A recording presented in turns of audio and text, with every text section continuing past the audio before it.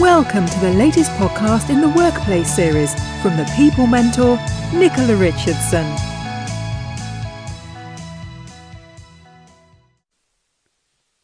Hello, I'm Nicola from the People Mentor, and in today's podcast I want to talk about leading in uncertainty and in particular VUCA, which you may or may not have heard of.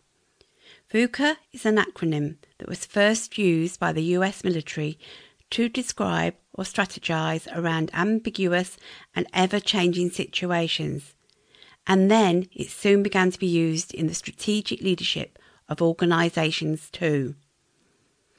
After all, the business world is also subject to turbulence and unpredictability, which needs to be met with different skills and approaches if businesses are going to survive and thrive.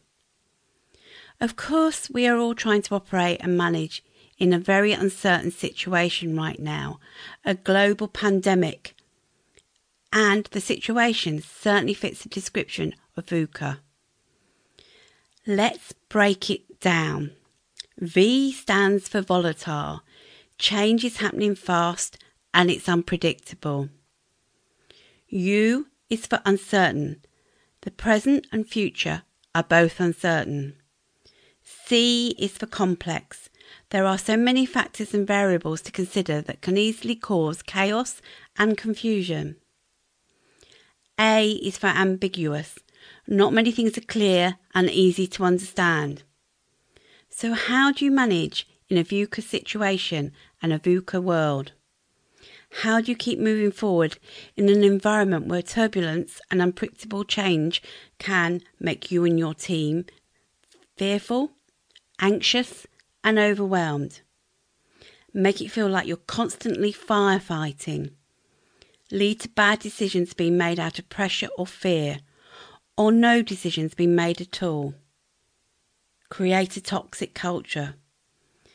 The answer is that you take VUCA situations and you deal with them one at a time. Where a situation is volatile, tell your team loud and clear about your vision for the future.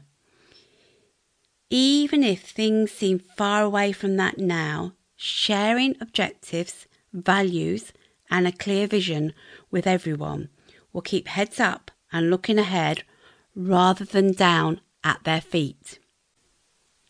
In an uncertain situation, rework your strategy and get as much intelligence as you can about what is happening. Knowledge is power. Instead of making decisions in a blind panic, stay up to date with the latest information, including developments in your industry, and take the opportunity to look at what you're doing well, what you're not doing so well, and update your crisis contingency plans if you need to. This will help you anticipate threats, make good decisions, and feel more prepared for change. When you're dealing with complexity, be sure to communicate clearly, openly, and honestly with your team to make sure they understand what the organisation is doing to respond to and manage the situation.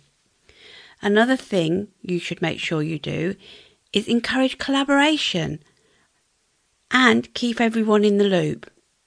The more you work together and share ideas, the more likely it is that you'll find innovative solutions to problems and difficult situations. When you are dealing with ambiguity and you just don't know how things are going to pan out, you need to be flexible, adaptable, and agile.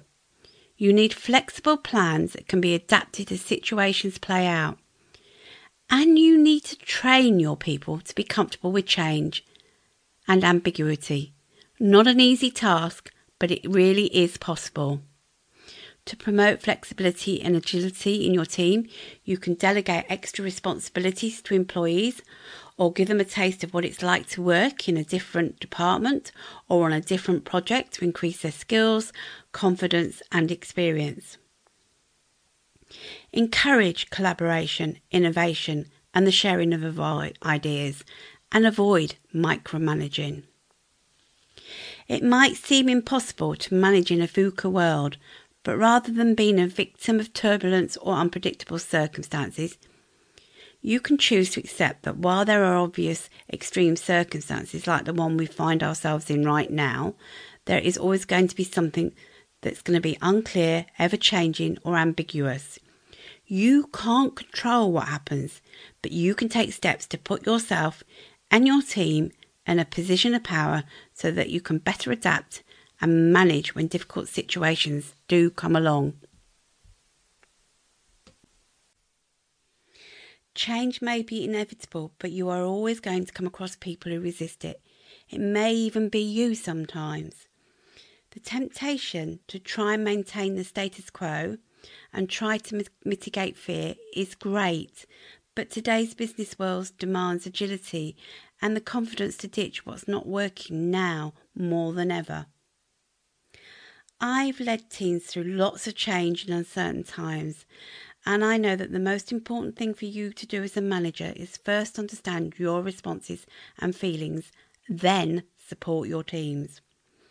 I'm running a free 75-minute masterclass, Leading in Uncertainty, Understanding Feelings and Responses, on the 3rd of February, starting at 11 a.m. In the masterclass, we'll cover the change spectrum and exploring how people feel about a variety of changes. We'll look at feelings towards change, exploring leaders' responses to change and the factors that drive it. And then we'll look at beliefs, actions and results. We'll consider the link between attitudes, beliefs and results, of identifying the need to take responsibility for our own results, and really understanding what is possible when you adopt a positive attitude and push yourself. If you'd like to sign up for my masterclass, then I will be sharing the link in the comments. I hope to see you there and help you navigate through these very uncertain times. I hope you've enjoyed today's podcast. Thank you for listening. This is the People Mentor signing off until next time. Thank you. Thanks for listening. We hope you enjoyed the podcast.